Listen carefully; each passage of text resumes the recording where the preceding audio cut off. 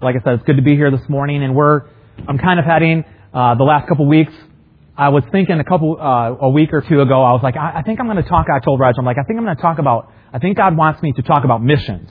And, just like any other speaker and stuff, we're always looking, what is it that God wants us to do? We don't want to be, have you ever heard the story about the pastors, that are kind of in their study and they're like, I'm not going out there unless your grace is with me. And I feel the same way. Like, I don't want to say something that's just like, oh, that's cool. That sounds good or whatever, but it's not powerful. What is it that you want, Lord? And I come back and I think again, and I've shared this before, but I always go back to Psalm 23 when it comes to public services. And, I know some people are probably like, yeah, I do too, yea, as I walk through the valley of darkness, this is going to be a long service, Lord. Help sustain me so that I don't fall asleep. No, that's not the verse I was talking about. I'm actually more along the lines of the latter part of the psalm that we don't focus that much on, which is the Lord prepares a table even in the presence of our enemies. And I have this picture about our public meetings and gatherings, of encouraging one another, that God actually really is preparing a Thanksgiving feast for us. Something that we could be grateful for, where He actually prepares His Word, prepares His message, prepares His presence, even though we've been with Him all week long, that there's something special, that when we gather in the name of Christ and we preach Jesus to one another, that our souls are sustained. Like, think about it, when Jesus was even being tempted by Satan, that He actually said at one point when He was just like, hey man, just command these stones to become bread. And what did He say? He quoted from the Old Testament. And what was the quote, right? Man shall not live by bread alone, but by every word that proceeds forth from the mouth of God. So there's some degree of connectivity that the soul of man, the spirit of man, needs to connect with the spoken word of God in such a way for sustainment. Otherwise, there's death that takes place, right? You don't eat, you get sick. Ultimately, the body fails. And I think there's some spiritual fact to that. And so here we are, and I was asking God, what is that word that you want? And I'm like, we're going to focus on missions a little bit. Kind of a funny topic for me to say in because I've never really done a short-term mission trips. Don't tell anybody that, but that's true. And I haven't been overseas or anything like that. Yeah, I haven't done that either. So I'm taking on a topic. I'm like, I'm going to try and tackle something that, and you'll see as we kind of progress through here, why I believe the Lord actually allows us to tackle stuff, even stuff that maybe we haven't experienced through His Word. And so I've titled the message today, Missions, Preaching the Unsearchable Riches of Christ. Missions, preaching the unsearchable riches of Christ. And I'm going to get primarily that out of Ephesians chapter 3, which is another funny story, the way God works, but just let you inside on a little glimpse, because sometimes people don't get this experience. If you're not really serving Him, you don't really see how He kind of puts stuff together. For the most part, the leaders in the church, we're not really smart people. But God is smart, and He makes people look smart by connecting stuff together. In fact, He does that stuff for me all the time at work. I'm not telling you, all the time at work, the Holy Spirit will remind me of mundane work things, and then when I'm like, oh yeah, that's right, I'm glad you reminded me of that, and then I take care of it, and they're like, wow, man, you do a great job, and I'm like, no, I don't, it's just the Lord. And I'm saying He reminds us of these things. And so that's what we're doing here, preaching the unsearchable riches of Christ. So point number one, I'm not going to spend a whole long time here, but on missions, point number one actually is how typically we actually present the idea of missions within the church, okay? Primarily, this is how, or the gospel. And I go back to Hebrews. In the book of Hebrews, I don't know about you, but I kind of feel like, and I might have said this before, but I feel like when it comes to the scriptures that I need the easy reader version. Aiden's at that age right now where he's, he does the early reader thing, and you open it up, it's got 5 words on a page, and he's like, yeah, I know that word. And do you feel like that? Open up the Bible, and I like the easy reader books and stuff like that. Hebrews to me, I'm just telling you, it's like a graduate level course. It's like a graduate level course. I read that, I'm like, man, dude, what's going on here? What is this all about? But there's this really interesting passage in Hebrews where it says, he's like, the Holy Spirit comes back and He's like, hey, let's not go back to the simple things of the gospel, all right? And it's kind of like He's given a little slap on the hand or whatever. We don't have to return to the basic milk of the gospel, repentance for the forgiveness of sins and stuff. And He's listing off these little things. He's like, God wants us to move into the deeper things. And then He goes on into those deeper things. And I'm saying that we still, in the church from time to time, and there's books on this and everything, we're still wrestling with that milk stuff. We're still kind of wrestling with the milk stuff still.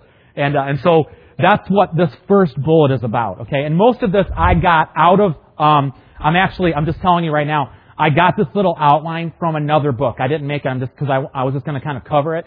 But it's from a book called Radical, published by David Platt, who's a pastor. And I encourage you to read that. Go out that book and read it.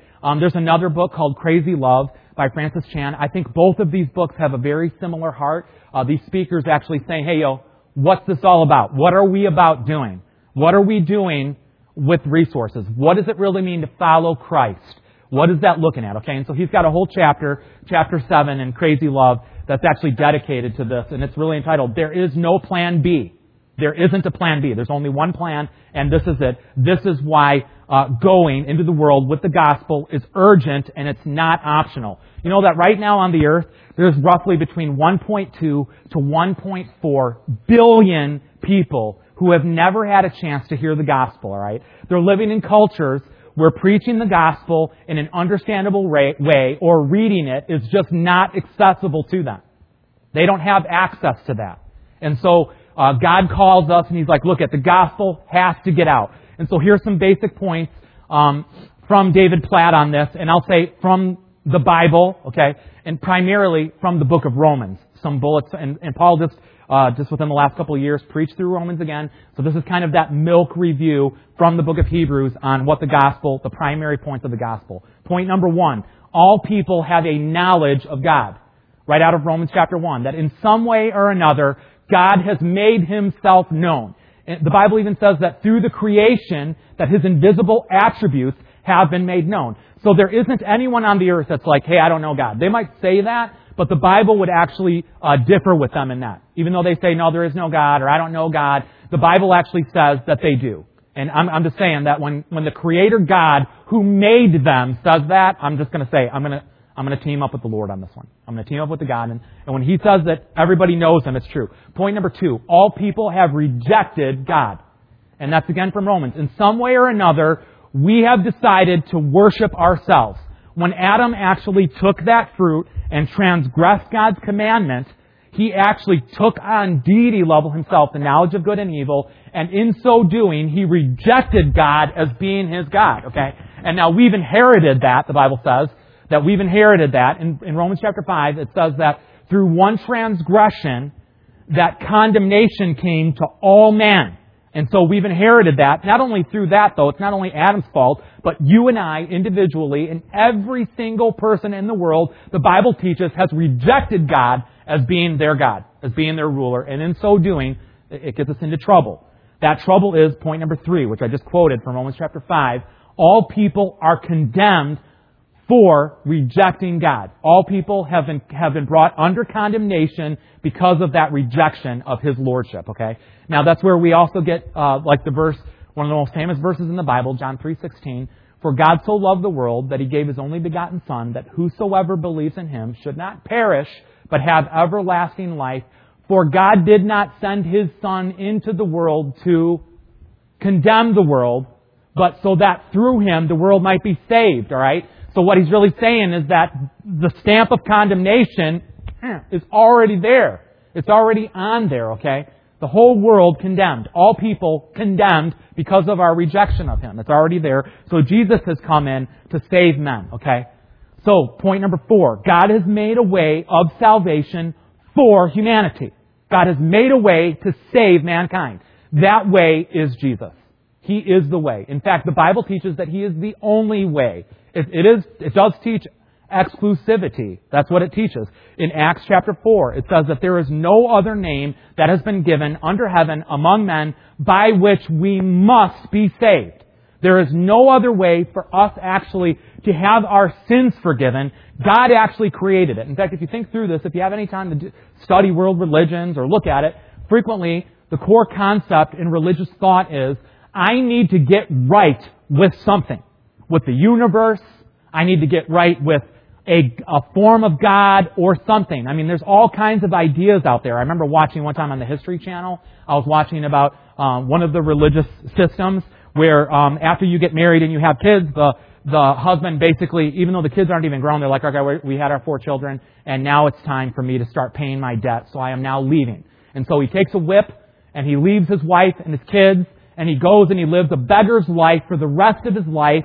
Frequently, they're seen beating themselves as a form of doing penance, hoping that their impoverished life will actually merit some level of right standing with the universe or with God later on, that eventually they'll make it to glorification.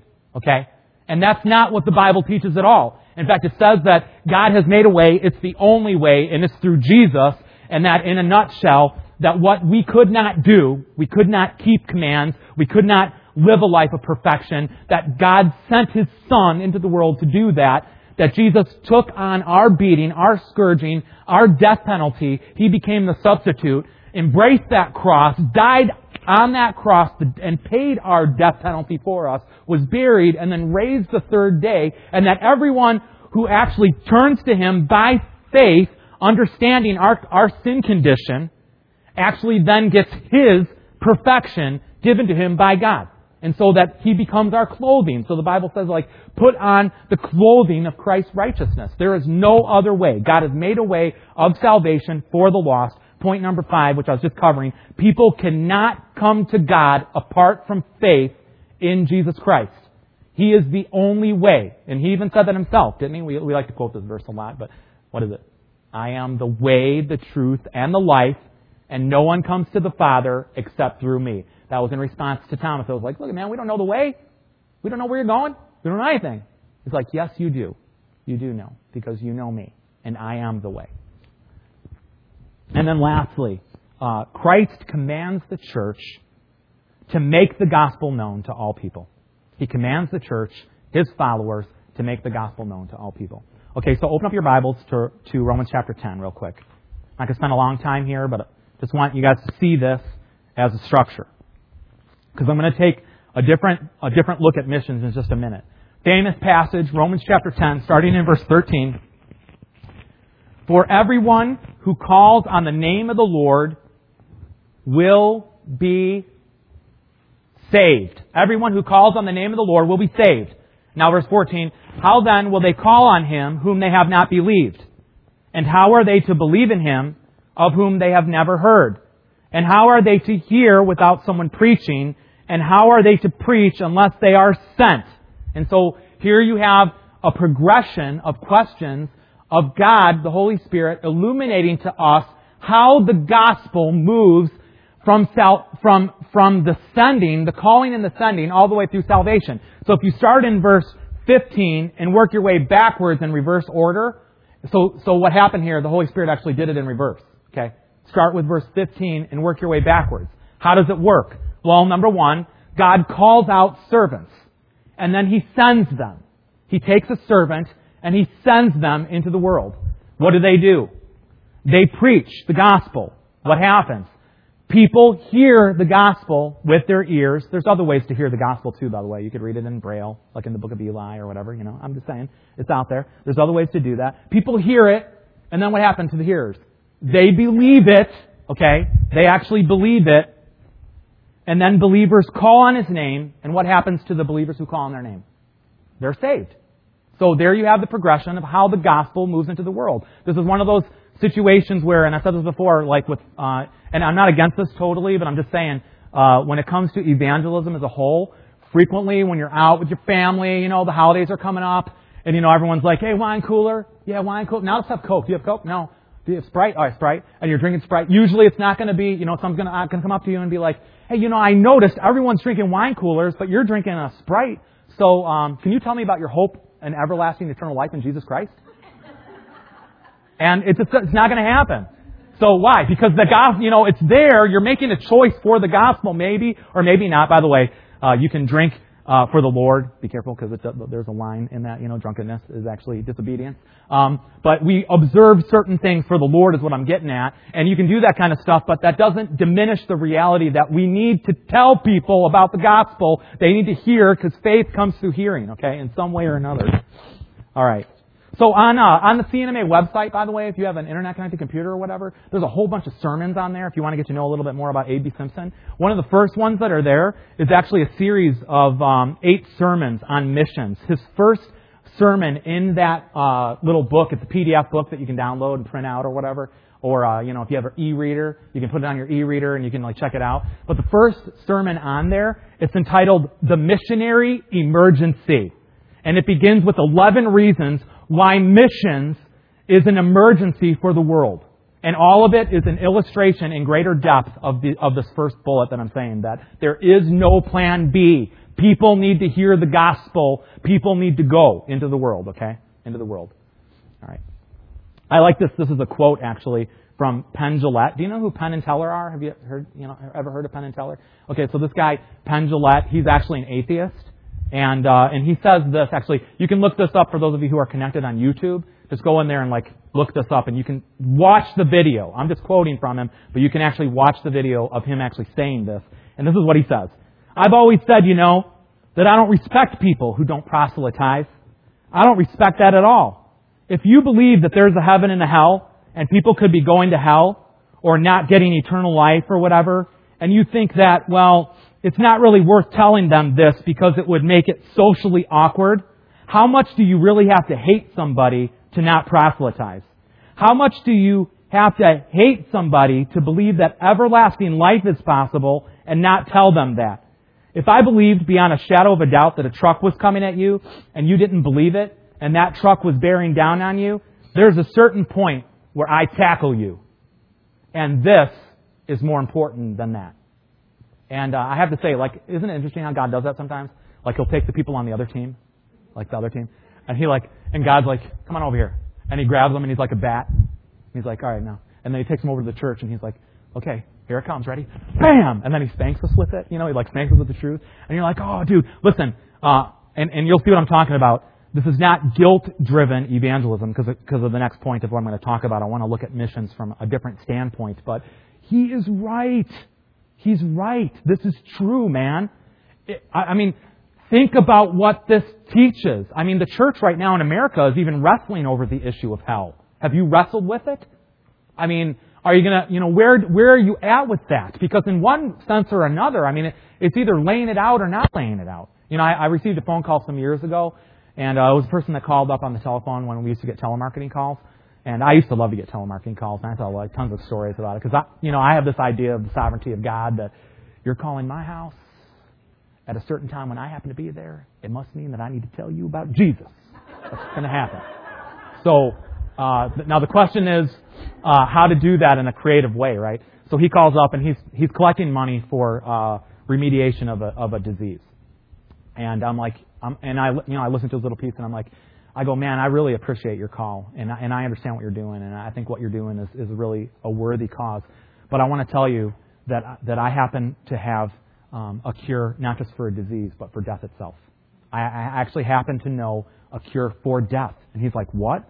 I'm like, yeah, I do, actually. I didn't come up with it myself. It's actually a company that's been around for a while. It's a father and a son-owned company. They're a worldwide organization. They want to have an office in every single city around the entire world. And, they're trying to get the message out, that there's a cure for death, and they want everyone to know about it. They're very wealthy. They're even into farming. They have cattle on hills all over the place. And I'm serious. This is for real. This really happened. And then he's like, wow, you got me interested now. I want to know a little bit more about this, and I'm like, at the end, he forgot what he was calling me for, and I love that kind of stuff. That's so good. All right, so just kind of throwing that out there, opportunities. Frequently we look at it as a nuisance call, and I'm telling you, I've had a whole bunch of phone calls like that actually, where telemarketers have called up. Got into a conversation once with a woman who was recently their family was getting involved in the Church of Jesus Christ of Latter-day Saints and stuff, and with that, and so we, I don't even remember what she called me about at all. I just remember having a pretty lengthy conversation about doctrine, just teaching and stuff like that. And interesting how that all works out. And then I've frequently though they hang up on me. I'll be honest with you. One time there was a lady and I heard her. I'm just going off about. This is one of those times I'm just talking about Jesus just over and over. And I hear her. She's got her hand over the mic and she's like, "You guys, get over here! There's a crazy man on the phone and he's talking about Jesus and he won't shut up." Yeah, it's for real. It's for real. Yeah, all right. Point number two. By the way, we're all created in different ways in Christ, right? That doesn't mean that everyone has to be like everyone else. God has given each of us gifts in different ways, and we need to enjoy that diversity. enjoy that diversity in different ways. So God has gifted us in different ways to go in different places and at different times. All right, point number 2, and this is the key of what I want to talk about. Another reason for missions, other than the redemptive issue, which is critical. Okay, we're talking possibly eternal death and eternal life. Huge. I want to look at missions from a different standpoint, and that is missions from the standpoint of worship, as being a declaration of God gathering people for worship. Not just we try and make this penultimate thing. I don't know what happened, where we're like, hey, don't you want to know that when you die, that you're going to go to heaven? And if you want that, which you're dumb if you don't, by the way. I'm just going to kind of wrestle this logic into you in my full Nelson. Who in the world wants to go into everlasting fire for all eternity, right? And worms are eating you. I'm going to use all that text on you, man. You're just... And I did that one time with the lady. Actually, when we first started planting the church, the Spanish church here in the afternoon, actually, not when we were combined. I tried to do that one time with this woman because they were just so bold, man. And I was going out with them. If they spoke English, I would share the gospel. If it was Spanish, they would. So we'd kind of pair up on Saturday. And this woman answered the door, and I'm like, I'm getting a confession out of this woman, man. I'm going to get one. And I was just like, dude, you're going to die. You need to make a decision right now. And the whole time, the Holy Spirit's like, dude, what are you doing? What are you doing, man? Okay, but we do that, We make and by the way, that's an intermediate state. That's not even the end game, right? That's an intermediate state. Why are we trying to bait people with intermediate state stuff? Don't get me wrong. The life and death thing is really, really important, and we need to get our teaching correct. But if I read the Bible right, like after I die, I'm going to glory with Him, and I'm like floating around somehow, without my body or whatever. Like my body will be buried on the earth or whatever happens to it. It goes into the sea. And then Jesus brings me back and reforms my body so that my body is raised just like His body is raised. Okay? That's not the end game. So another reason for missions, worship. We will not know God in His full majesty until we know Him moving triumphantly among the nations. We will not admire and praise Him as we ought to until we see Him gathering a company of worshipers for Himself from every people group on the earth. Worship is a driving passion for missions. Worship is a driving passion for missions. So, let's look at the heart of God. And I have a couple of Psalms. I'm going to have you turn to Psalm 22 in a second. But Psalm 67, verses 3 and 4. Psalm 67, verses 3 and 4 says this. Let the peoples praise you, O God. Let all the peoples praise you. Let all the peoples praise you. Worship. Let the nations be glad and sing for joy, for you judge the peoples with equity and guide the nations upon the earth. So this is God's plan. What's His plan? His plan is, I want to make a people for myself that will rejoice. By the way, that praise, that releasing of praise, that joy, that triumphant exaltive, like I want to worship this God, lends itself towards, look at what happens to the people. Gladness. It lends itself towards gladness. So, what I'm saying is that there's this part of the gospel that we're like we just put it out there, and don't you just want to know that you're going to go to heaven when you die? And it's like, yeah, okay, I'll do that. But then there's other piece to it that, in the Alliance, it's called the deeper life, where that connected now with God, our life is transformed, that our sin issue is taken care of, and now we're stepping into an exultant area of worship and praise and of declaring His name, and the more we step into that realm, the more happy we actually are.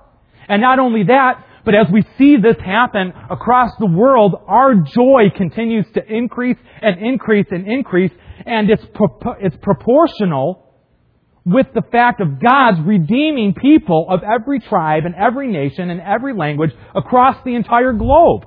It's glorious truth. God wants people to praise Him. And He knows it's not just that He's a megalomaniac, okay? It's not just that. He's worthy of it. He's the only being in all of creation, He's uncreated. He's the only one worthy of praise. And He knows that people were created for this, and that our joy is hinged upon it, thus the gospel, and thus the moving of the gospel into the world. All right, Psalm 96, verse 3. declare His glory among the nations and His marvelous works among the peoples. And so now we have testimonies happening. This is one of the reasons we're like, hey, you want to share some testimony about what? Because it's worship. The testimonies are worship, okay? And the reality of it is we're declaring God's goodness, and in so doing, that is a form of missional evangelism, even right here in this room, in McHenry. Okay? Even right here in this room. Yes. All right, and then Psalm 96, verse 10. Say among the nation, the Lord reigns. Yes, the world is established and it shall never be moved. He will judge the people with equity. Isn't it interesting, too, that once the sin issue is dealt with Jesus, that we actually, even though maybe at the beginning we're like, dude, I don't like God. I don't like to look at God as a judge. I just don't like to look at it. But then something transforms because we see the fact that the judge actually got off the bench, paid the death penalty, and His throne is established in justice and righteousness, and somewhere along the lines, even though it's scary, we realize that we're serving a holy God who's worthy to be praised. And it's not about the beatdown of evil people. It's about the beatdown of evil itself, and let all injustice, like the Bible says, shut its mouth. I want that to happen, don't you? Like, I want injustice, and I don't think that's inspired by me. I want injustice to shut its mouth in the nations. And there's a lot of injustice going on in the world. There's a lot of people that are not being treated the way that they deserve or ought to be treated, even in this nation. And we want God to establish His throne. And have you ever experienced, by the way, I'm just kind of throwing out some experiential praise. Have you ever gotten to the point when you realize that your joy and gladness really is tied up in worshiping Him?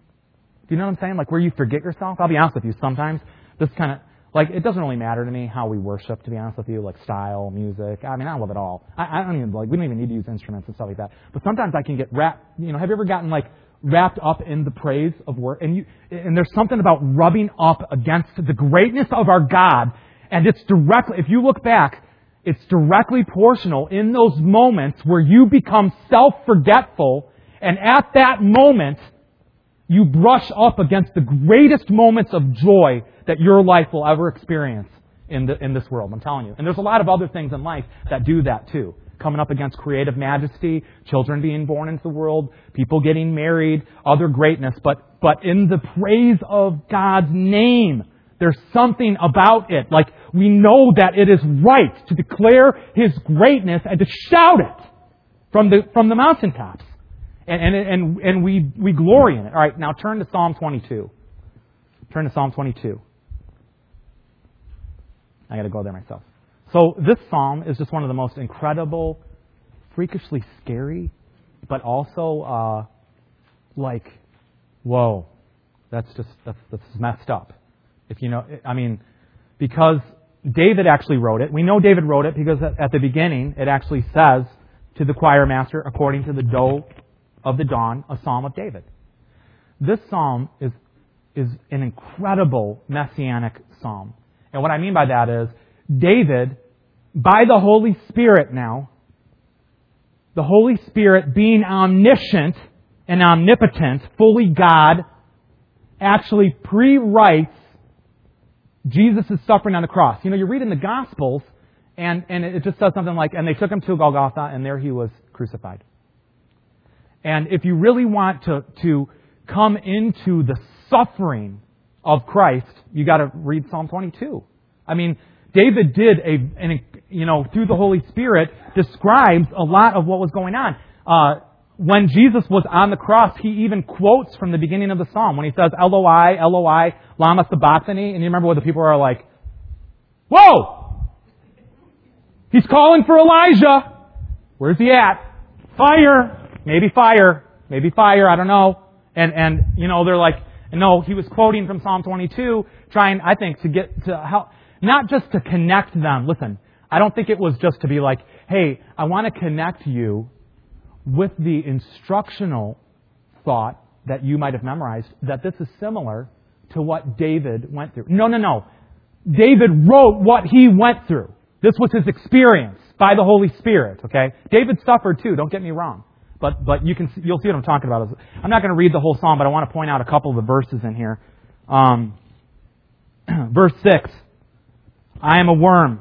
I'm not a man. Scorned by mankind. Despised by the people. All who see me mock me. They make mouths at me and they wag their heads. He trusts in the Lord. Let Him deliver him. Let Him rescue him, for He delights in him. How about this one? Hey, Jesus, if you're the Messiah, why don't you come down from that cross right now? Because if you're really the King of Kings, then you should be able to get off that cross. And if you can get off that cross, then maybe I'll believe in you. But if you're just going to hang there and die, we know you're not the Messiah. And that was going on. That was happening. Some of the leaders of Judaism at that point in time were actually doing that. They were inspiring that kind of language, that mocking. Look at verse 12. Many bulls encompass me. Strong bulls of Bashan surround me. They open wide their mouths at me like a ravening and roaring lion. I am poured out like water. All my bones are out of joint. And my heart is like wax. I think that literally happened to him. I'm serious. I think like all of his bones were out of joint. I have no reason. I'm believing God's Word. They were not broken, but look at, my strength is dried up like a potsherd. My tongue sticks to my jaws. You lay me in the dust of death. For dogs encompass me. A company of evildoers encircles me. They have pierced my hands and my feet. I can count all of my bones. They stare and gloat over me and divide my garments among them. And for my clothing, they cast lots. This is right out of Golgotha. This is what's going down. This is what's happening. And look at His heart. Look at Jesus' heart, I think. But you, O Lord, do not be far off. And you, my help, come quickly to my aid. Deliver my soul from the sword, my precious life from the power of the dog. Save me from the mouth of the lion. My God, save me. He went through suffering that we don't even know. I'm not talking even just the physical, but the spiritual and the emotional suffering to redeem mankind. For there is no other name that's been given among men by which we must be saved. And now, all of this. Now look at verse 27. The end of this gruesome and sorrowful and difficult psalm. And how does it end? All of the earth shall remember and turn to the Lord. And all the families of the nations shall worship before you, for kingship belongs to our Lord, for He rules over the nations. Worship. Worship was the cause of the cross. The very reason for it, a gathering for the joy set before Him. To make a people that will worship God in all of His glory, in all of His beauty, in all of His magnificent splendor, declaring to the world the wisdom and unsearchable riches of a God that is worthy. There was a time when I believed that I was worthy to be worshipped. There was a time when I believed that. And so did every other single human being in the world, if we're honest with ourselves. And then a time comes when God actually puts us up against His beauty and His glory. And you know what? It begins to come on. It's like, you know what? I'm not worthy of worship. I'm not worthy of obedience. This is a God who's worthy to be worshipped. This is a God who's worthy to give our lives to. Worship is a driving passion for missions out of the Psalms. All right, now turn over to Ephesians chapter 3.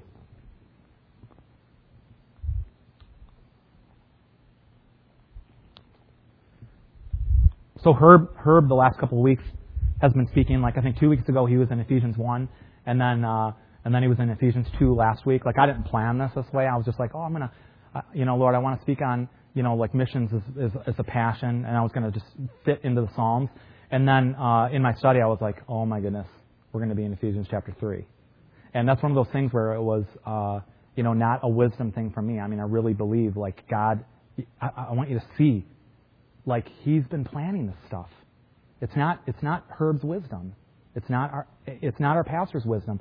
It's our God and the delight of people that are yielded up to let Him speak and move out of the way. And it's not for our glory, but for your glory. So Ephesians chapter 3. Ephesians chapter 3. All right, we're going to read verses 1 through 13. For this reason, I, Paul, a prisoner for Christ Jesus on behalf of you Gentiles, assuming that you have heard of the stewardship of God's grace that was given to me for you, how the mystery was made known to me by revelation, as I have written briefly. By the way, the word mystery here is going to be a key. It's a key word in the whole book of Ephesians, because he's already talked about it a little bit in prior chapters. When you read this, you can perceive my insight into the mystery of Christ, which was not made known to the sons of men in other generations, as it has now been revealed to His holy apostles and prophets by the Spirit. By the way, was the mystery written about by the prophets? Yes. Now, though, what he's saying is, in the fullness of time, now the aha moment has come. And we're beginning to really understand more about the prophetic utterances that have gone on before. Thus Jesus said, look it, people have longed to see my day. They've longed for it. And I'm right here in front of you. You are blessed because of you're seeing things happen right before your eyes. You're seeing lame walk. You're seeing demons be cast out. You're seeing water being turned into wine. You're seeing the dead be raised. But there's something even more significant than these miracles. I am here, Emmanuel. And yet you are trying to kill me. And he's saying, like, now we're beginning to understand more through revelation what was going on. Verse 6.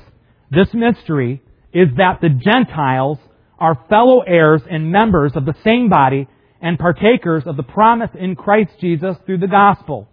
Of this gospel, I was made a minister according to the gift of God's grace, which was given to me by the working of His power. To me, though I am the very least of all the saints, this grace was given to preach to the Gentiles the unsearchable riches of Christ, and to bring to light for everyone what is the plan of the mystery hidden for ages in God who created all things, so that through the church, the manifold wisdom of God might now be made known to the rulers and authorities in heavenly places. This was according to the eternal purpose that He was realized in Christ Jesus our Lord, in whom we have boldness and access with confidence through our faith in Him. So I ask you not to lose heart over what I am suffering for you, which is for your glory. He was like, look it, man, I need you to understand a little bit more. And by the Spirit is saying, I want you to understand a little bit more too about what's happening and what the gospel is. And again, remember, missions as a worship as a driving force for missions. What? To declare something that can't even be fully declared. What? The unsearchable riches of Christ. All right, so out of this passage, point number 1, God creates mission-minded people. Verses 7 and 8. What was it about Paul that God was like, I'm using that one? Nothing. There was nothing special in and of Himself. And that's the way God has always worked. In fact, God frequently goes way out of His way to find like someone that would never be able to be like, yeah, it was all me. You know, there was a little Jesus in there, but mostly with me. And you know, we don't say that, but that happens in ministry. You know, we won't say that, we won't be honest with it, but it'll be like, yeah, man, I did a great job leading music. Wasn't that awesome? Wasn't it awesome? The power that I manifested, you know. But we don't say it like that. We say it like, yeah, God was really good. Wasn't God really good? And in reality, we're really boasting in our own abilities. And so God chooses these weak people, the foolish things of the world. He said in another place. And so Paul actually says, you know, it's not about our own cleverness. It's about the grace of God that qualifies us. God called him out, even though he was the persecutor of the church. And He's reminding us that I was the least of all sinners. I was the least of the humanity. I was a persecutor of all this truth. Yet the grace of God manifested itself in me in such a way. It's not about Paul. It's about the greatness of our God choosing one that was not deserving, that actually illumines the benevolence of our God and how He wants us to participate in this manifestation of creating worshipers throughout the world, even though we're not worthy to do it. And all of this is wrapping up for the praise of His glory. You see what I'm saying? It's not about being able to praise Paul for what he is. It's about praising God. And here we are praising God for Paul. We still are today because of the letters that he's written and the example that he's left. And it makes us glad to know that, whoa, maybe I'm not that far from God, that He couldn't use me.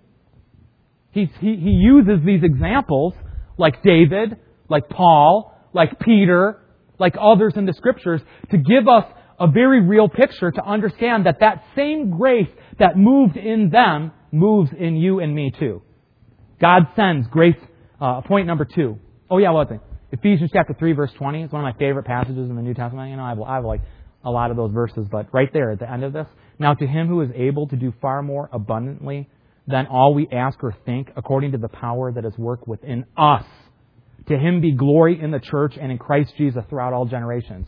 You know, there's like some teaching out there, like there's some preaching that's just like, come on, man.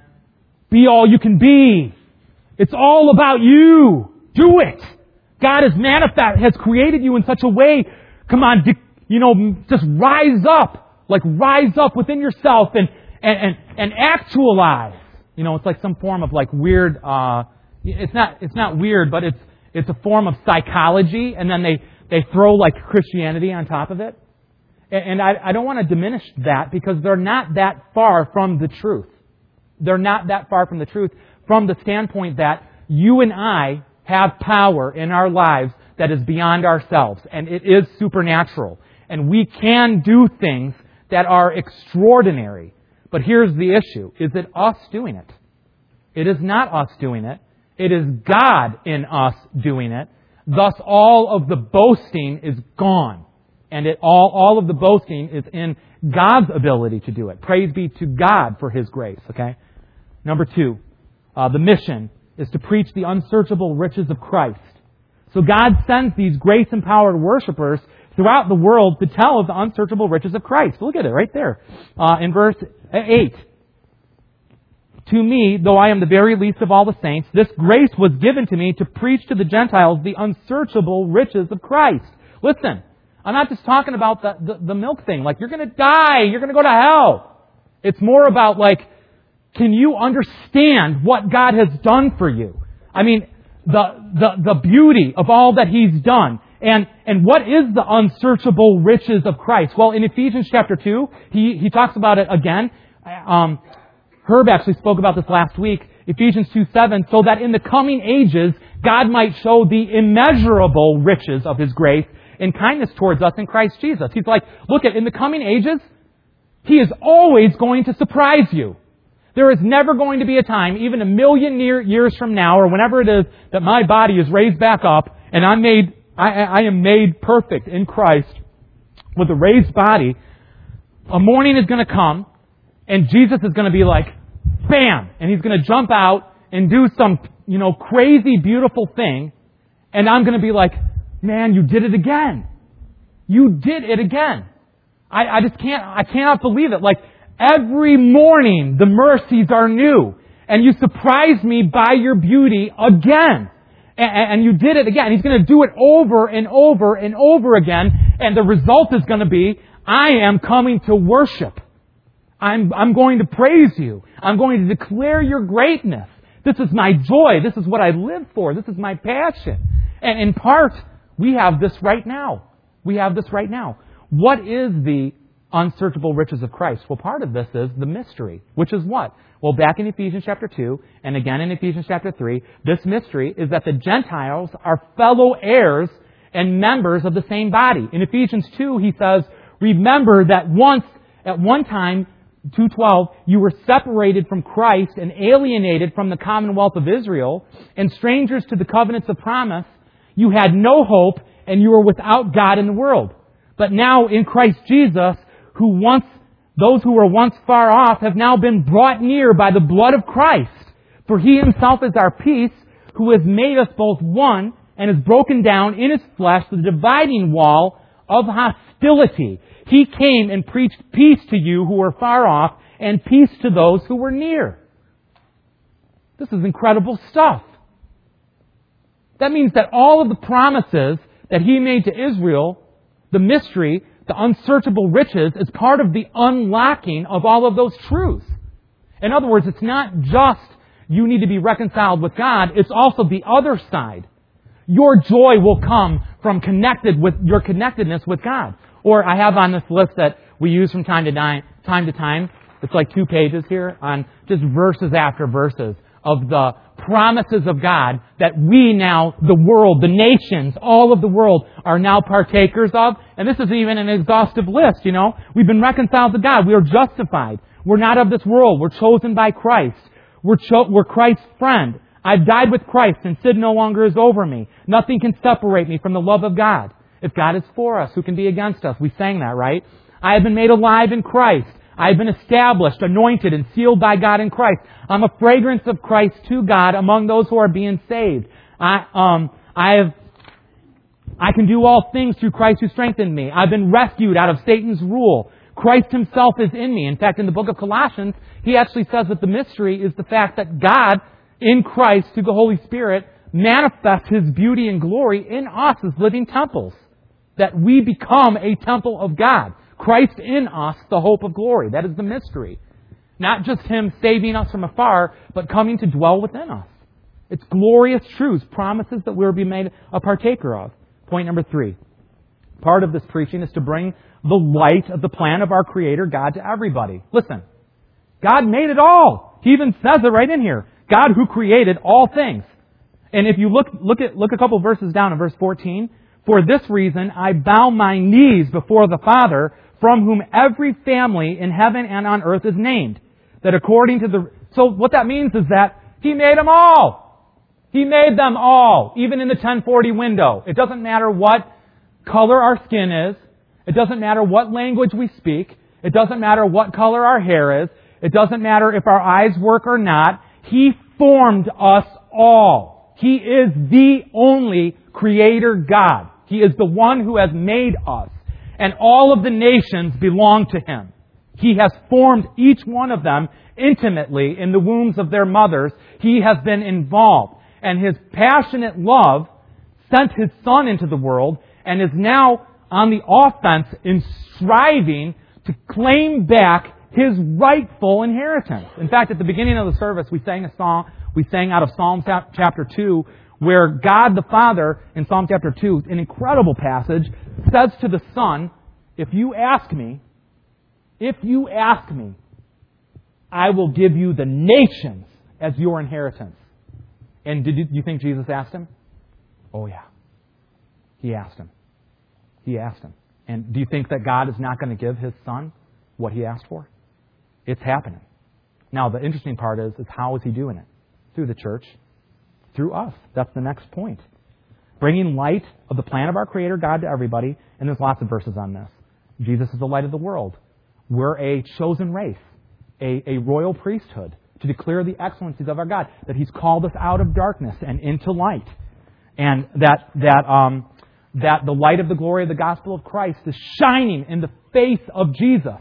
That we exalt Christ and His light shines and people see. They hear and they see. And what is the purpose for this? Well, in verse 10 of Ephesians chapter 3, it says, so that the wisdom of God might be made known. And it's really interesting, too, if you look at this.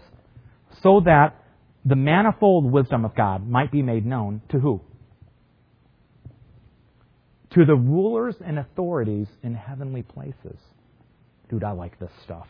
I like science fiction stuff, and I've said that before, but this kind of stuff is like, dude, cool. What in the world is God doing?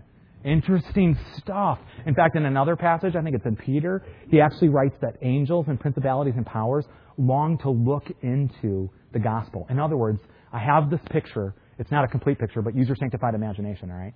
That the angels, even though they were created, many of them holy, don't fully understand the wisdom of God. They don't fully get it. In other words, they were like, what?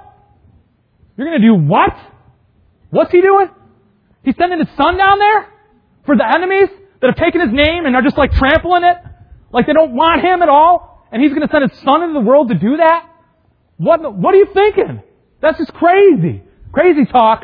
Crazy talk, crazy talk. You know, I wonder if they ever say that kind of... But, you know, and so what it says is that somewhere along the lines, the illumination of the gospel actually is helping the angels to understand the wisdom of God. They're like, whoa! Whoa, whoa, whoa, whoa, whoa, whoa. Okay, did you see Him just raised from the dead? And did you see Him just raise that? Did you see Him save that guy? Man, that guy was like totally against Him. What in the world is... And what's happening? Oh, God, you got me on that one, God. That was a good one. That was a good one. Now, your manifold wisdom. Okay, I say it again. I really didn't understand you fully. I didn't understand you fully, but you know what? Now that I have this picture from Job that they still get together and worship Him, and I bet you they're getting together all the time, and they're like, "Oh man, Lord, your wisdom, it's beyond anything that I even thought of." Like 2,000 years ago, like today, I understand you from 2,000 years ago. Like today, I saw you do it again, and I was surprised by your wisdom again, and I just want to worship you again. You're worthy of worship. In fact, I'm for you today. Where are you sending me? Where are you sending me? Even angels long to look into this. And I'm saying, as humanity, we do too, right? In Romans chapter 11, in this incredible, beautiful worship, in the last verse of Romans 11, he says, "Oh, the depth and the riches of the wisdom and knowledge of God, how unsearchable are His judgments and how inscrutable are His ways." Listen, worship is passion, and seeing the nations declare the praise of God is a motivation. CNMA, because we don't really do this very frequently, but I want to just talk about the Christian Missionary Alliance before. Have you ever talked to anybody where you go to church at? I'm always like, yeah, where do you go to church at? Well, McHenry. You know McHenry? Yeah. Okay, well, where the McDonald's down by the Nimsey? And they're like, yeah. I'm like, we're kind of across the street over there. I'm like, what?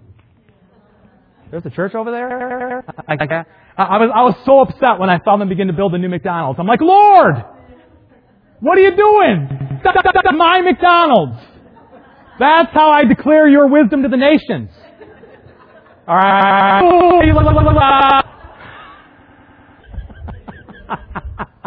Can we edit that out? No, I'm just kidding. There we go. Cell tower. That's it. That's the new pillar. All right. Cell tower. Yeah, and there's lights on there. I can use that as an illustrative factor. You ever see the lights at night on that big white tower? Yeah. We can do that. All right. So have you ever told anybody about the denomination? Like a cult? No, it's not a cult. So one day I was down in Oklahoma City, and there was this. At that point in time, I was really passionate about beating people with my Bible as much as I could, and so I'm going to church. Ooh, he's got a Bible. Going to go talk to him, because talk to him about Jesus. So we're going to do that. So we went over there and we're like, hey, what's going on? I just no Bible in your hand. And I had this inductive study Bible at the time. Ron Pfeiffer still got one. That thing is massive. Dude, it would just create connotations. What are you reading there? That's an exhaustive dictionary or something? And so we're talking. He's like, I'm like, where are you going to church? He's like, yeah. And I was going to an Alliance church down there. And I'm like, yeah, I'm going to an Alliance church. We have a prayer meeting. Christian Missionary Alliance, A.B. Simpson. Started it 100 years ago. Missions emphasis. And he goes, that's funny because the church that I go to, it was founded by Jesus. And it was 2,000 years ago that he founded it. And I was like, oh, man, you got me. You got me on that. You got me on that one, You got me. So the Alliance is a light-bearing, Jesus-centered mission, Jesus-centered missions and church planting movement with deeper life at its heart. And you'll hear Paul talk about the deeper life stuff all the time. And missions is at the heart of that deeper life. Rather than just a denomination intent on building its own kingdom, we are desiring to be a people who have go in the middle of everything that we do. Okay? And in fact, it wasn't even really intentionally started as a denomination. It was just a people passionate about missions. And then we have this thing, the Great Commission Fund. If you guys ever have if you have a giving envelope, there's different slots on there, and there's a thing for missions where you can write it down, you can give to missions. That money actually it doesn't go into our general fund at all. It goes straight to the Great Commission Fund. And so the denomination has this Great Commission Fund. It's a great one fund system, and it allows missionaries to focus on ministry rather than fundraising while giving the church an opportunity to impact the world. I mean, there's some people that are really good at fundraising. You know what I'm talking about? They just they just go out there and they just, they have that interpersonal, hey, what's going on? Don't you want to give us some money? By the way, if you know any of those people, can you bring them here? Especially if they like you. The treasurer will really like that. I'm just saying, bring them. I'm just kidding with you, right? God will send. By the way, does God need our money? He doesn't need our money. He doesn't. He wants us to be joyful givers. So we have this fund that allows people who are called, who might not necessarily be the greatest fundraisers, but have a heart for a people somewhere, to send them without having to worry about, am I going to have enough money this month to be here, or am I going to have to go home? And when I go home, I just feel so awkward asking for people for money. I need to be there, but I can't, how are we going to do this resource thing? And so the Great Commission Fund kind of bridges the gap in those areas, right? And that's where it's at. Here's some thoughts about it. Where do we go? We go wherever darkness, this is right off the Alliance website, we go wherever darkness has a foothold. Today there's more than 2,000 Alliance churches in the United States, approximately 20,000 fellowships in 81 countries around the world, with nearly 5 million Christians that are part of the Alliance, passion for missions. In 2011, we also, out of the Great Commission Fund short-term missions trips as well, even in the States. And up to 1,800 people in 2011 went on short-term mission outreaches. 85 individuals went on 4 weeks or more assignments somewhere in the world, all to be a light unto the nations, a passion for sending people and for moving the gospel into the world. Because of the Great Commission Fund, every 4 minutes, someone prays to receive Christ through a worldwide outreach of Alliance Ministries. Every hour, 3 patients, many of them ravaged by AIDS, receive physical and spiritual care through the CNMA medical work. Every day, 43 radio broadcasts reach people who have had no gospel witness to hear the good news. Every week, nearly 3,000 new believers are baptized through the outreach of the Great Commission Fund. Every month, 253 churches and church groups join the Worldwide Alliance family. Church planting, it's happening. We're going forward. We're moving the gospel into the world, okay? Every year, nearly 10,000 students are trained and equipped for ministry through over 125 overseas Alliance theological schools. The Alliance is passionate about training leaders where they're at, indigenous people, to lead the church and to equip the church to complete the Great Commission, okay? We're moving forward in that. We're a missional church and organization. You can go on the website as well, and you can look up about the Great Commission Fund. It's updated regularly. Yesterday it was updated as of November 17th, and we were at 94.7 of our budget. The budget is $38 million a year, and we're at 95%. By the way, just to give you an idea of what that's like, and typically churches give about 2 to 2.5%, and it's actually been going down towards of their money to missions specifically in America. About 2 to 2.5% of the overall giving in a church goes towards missions. Do you know where ours is at?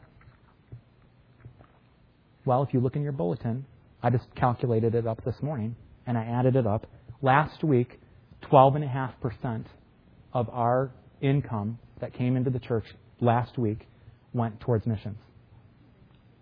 It's incredible. That just doesn't happen. Statistically, we're out there. We're out there. We're a missions-focused group of people with God's passion and praise and the gospel at its heart. So we should love to hear how the advance of King Jesus is faring. We should love to hear of the gospel triumphs as Christ plants His church among peoples held for centuries by alien powers of darkness. J. Campbell White actually said this: most men are not satisfied with the permanent output of their lives. Nothing can wholly satisfy the life of Christ within His followers except the adoption of Christ's purpose towards the world that He came to redeem. Fame, pleasure, and riches are but husks and ashes in contrast with the boundless and abiding joy of working with God for the fulfillment of His eternal plans. The men who are putting everything into Christ's undertaking, and I would say women as well, are getting out of life its sweetest and most priceless reward. What can we do? Well, one is pray.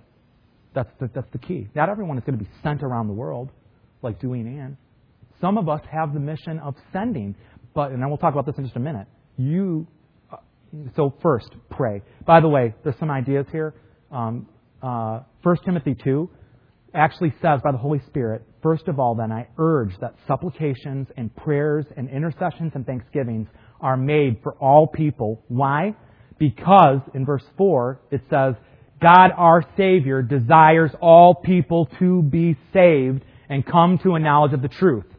Prayer is part of that. We are in a war for people, and we need to be a praying people, okay? And that's what the Bible teaches us, so pray. There's a book called Operation World. You can go on their website. I have an electronic copy on my computer back there if you want to see it. I also have a slide presentation going about the Great Commission Fund if you want to look at that. But it's a great resource. They update it regularly. You can look at different nations. There's a different nation to pray for or country every single day. And it talks about like the the emotional and cultural climate, where the church is at, the things that they're wrestling with, and how can you pray more effectively for the gospel in this region. And so I heartily encourage that. Obviously, the Alliance has lots of resources as well on their website about how and when that we could be praying for people. Second, give to the Great Commissions, and I've already covered that. 12.5%, man. Praise the Lord. I just love that because it actually proves, don't get me wrong, you can give money, and sometimes it's easier to give money than it is to actually go. In general, though, God doesn't really need our money, but if you have joy in God, you're going to invest in what you love. And if you love God, you're going to invest in it. And praise the Lord for that. And then lastly, go. Are you in full-time service to God? Are you in full-time vocational service to God? Yes. Yes, you are. I actually get God pays our bills through the federal government. That's one of my favorite verses in the New Living Translation. It says, pay your taxes so that government workers can continue to do the work that God has called them to do. And so that's one of my calling verses, just letting you know that. And it's that translation too, by the way. I've looked it up in another translation to say the same thing. But we are all in full-time vocational ministry. By the way, we're living in an age right now in McHenry where people don't know the Bible. This is a missions field. And you heard the Holy Spirit through Anne say that during their 8 years overseas, He's inspiring even a greater heart and desire for the glory of the gospel here. Come on. We're here. This is a missions field. McHenry is a missions field. Crystal Lake is a missions field. Wonder Lake is a missions field. Johnsburg is a missions field. We are in this to win it. Not just to give money, to send people, but you are the sent. The grace and power of God in you manifesting itself, the beauty and glory of God. Preach the gospel in season and out of season. Make it happen. I'm telling you, nothing else that you are endeavoring to do is going to make you happy as much as this. In the end, I want our family to, our family is a great joy for me. Don't get me wrong. But I'm telling you that even more so than seeing our children grow up into pillars that can love God and love their fellow man, the gospel, paramount. Preach the gospel, the unsearchable riches of God. And Jesus came to them and said, all authority in heaven and on earth has been given to me. Go therefore and make disciples of all nations, baptizing them in the name of the Father and of the Son and of the Holy Spirit, teaching them to observe all that I have commanded you. And behold, I am with you always, even to the end of the age. And in Revelation 5, worship is the cause and motivator for missions. And they sang a new song, saying, worthy are you, Jesus, to take the scroll and to open its seals. For you were slain, and by your blood you ransomed people for God from every tribe and language and people and nation. And you have made them a kingdom of priests to our God, and they shall reign on the earth. Amen.